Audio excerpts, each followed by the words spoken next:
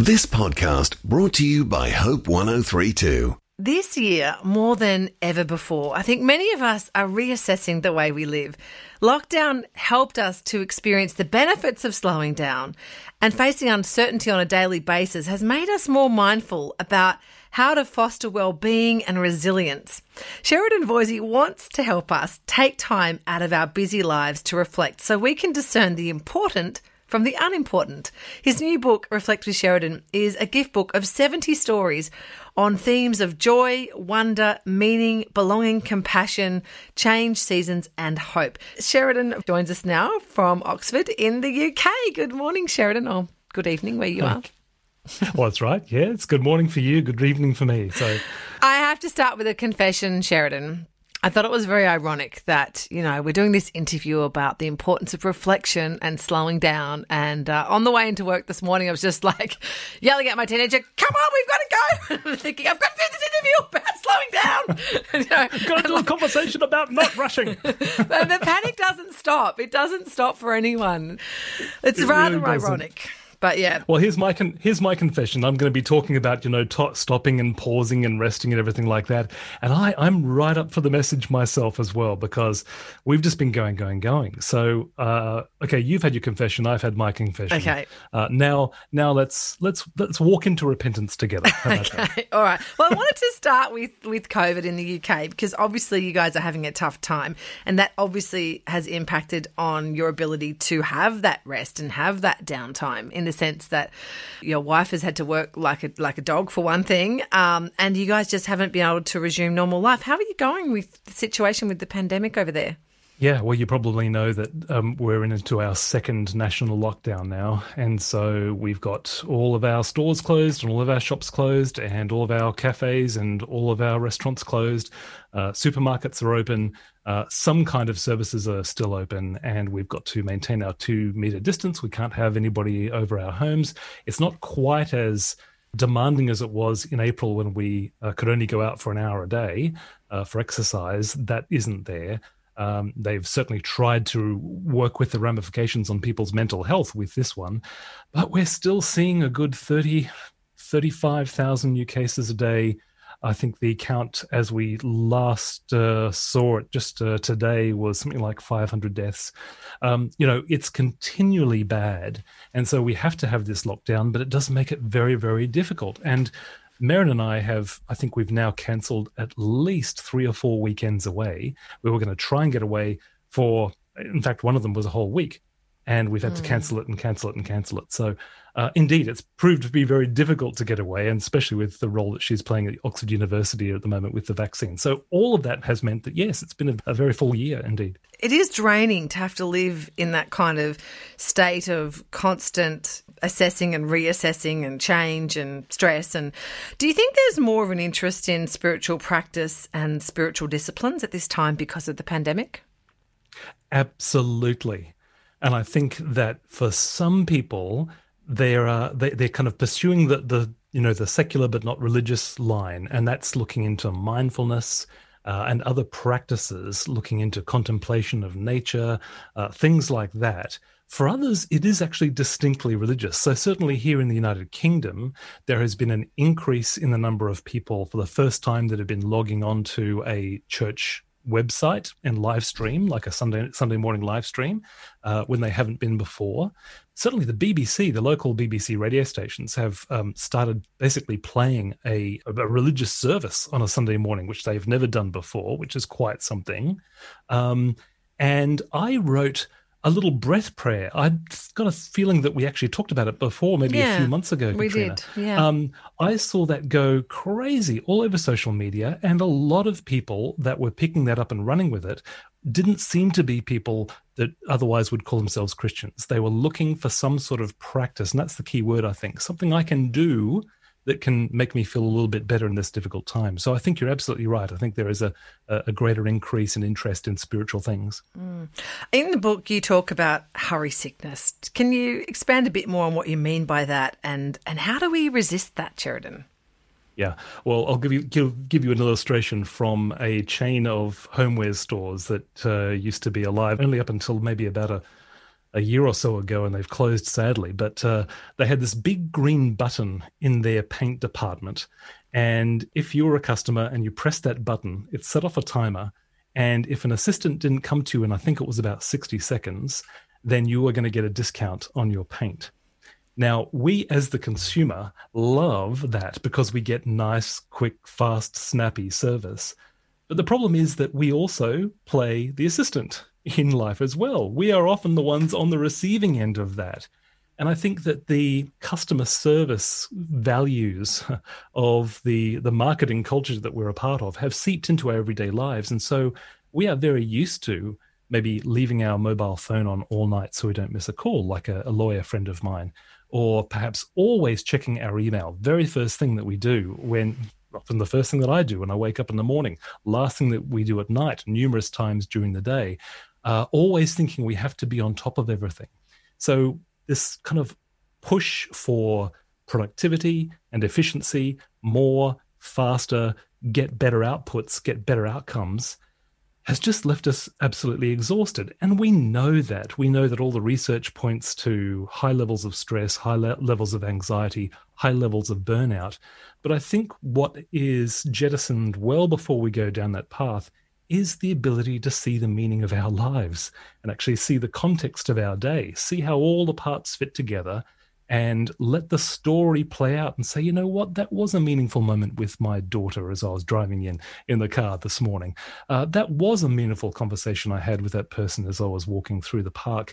That was an important outcome that happened as a result of that meeting in the office today.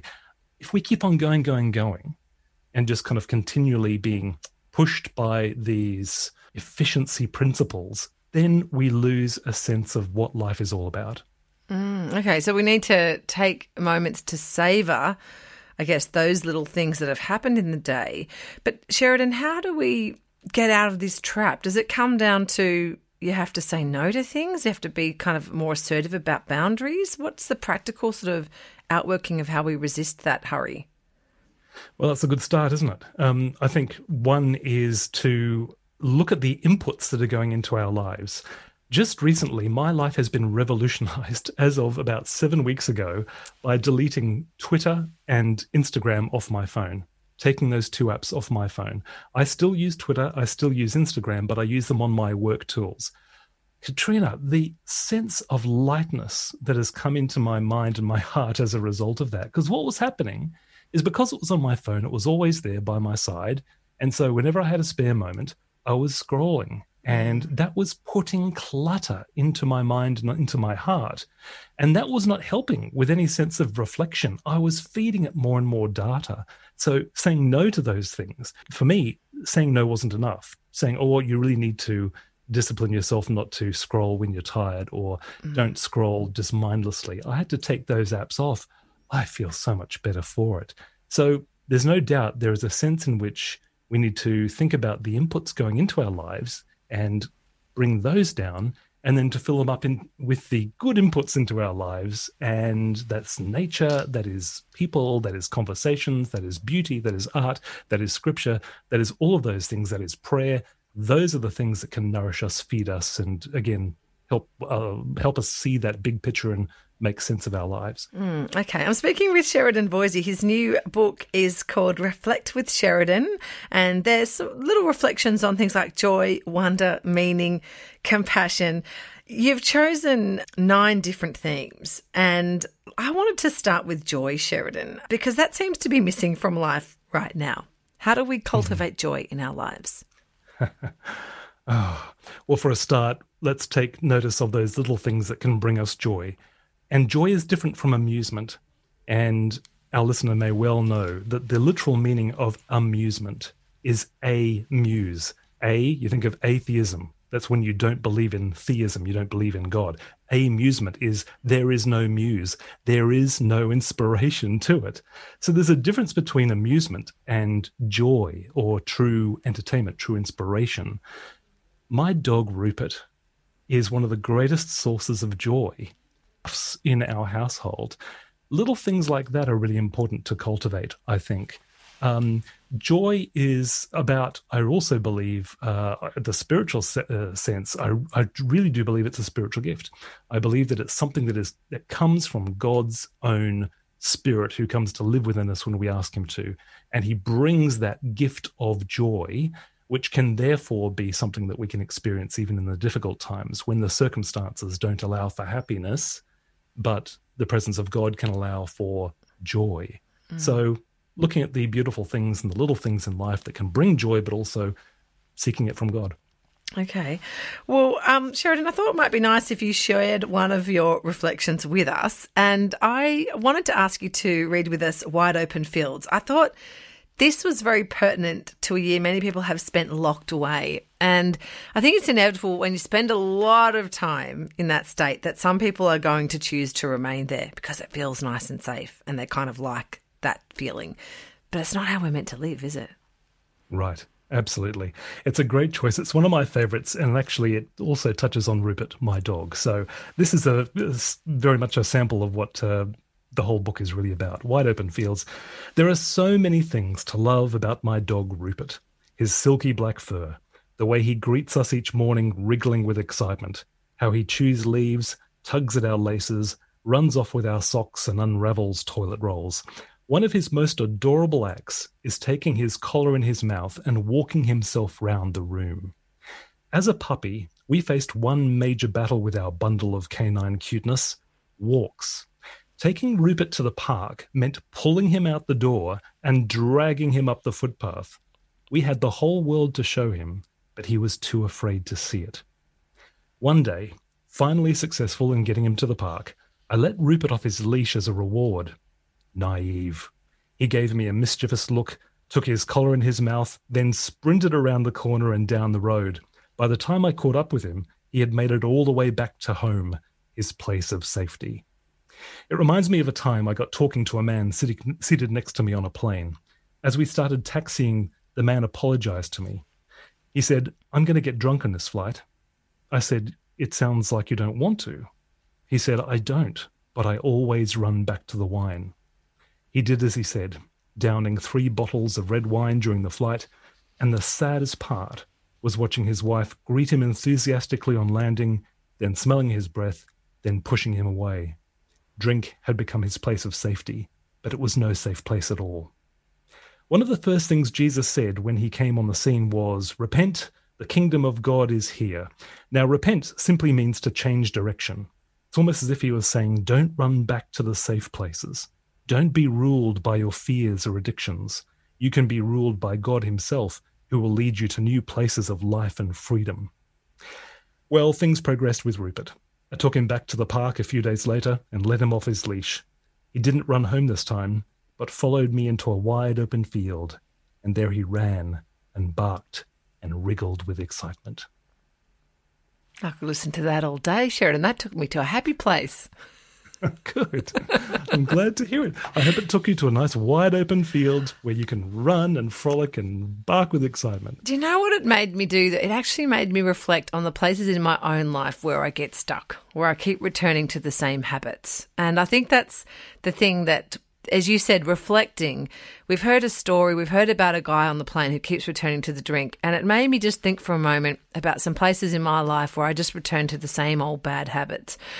Yeah. Yeah. All right. Well, thank you, Sheridan. It's been lovely catching up with you. You too, Katrina. Always is. Yeah. All the best. That's Sheridan Voysey. He's coming to us from Oxford in the UK. His new book is called Reflect with Sheridan. You can read more at sheridanvoysey.com. Thanks for listening. Start your day with life words. Subscribe to Hope 1032's free daily email devotional at hope1032.com.au.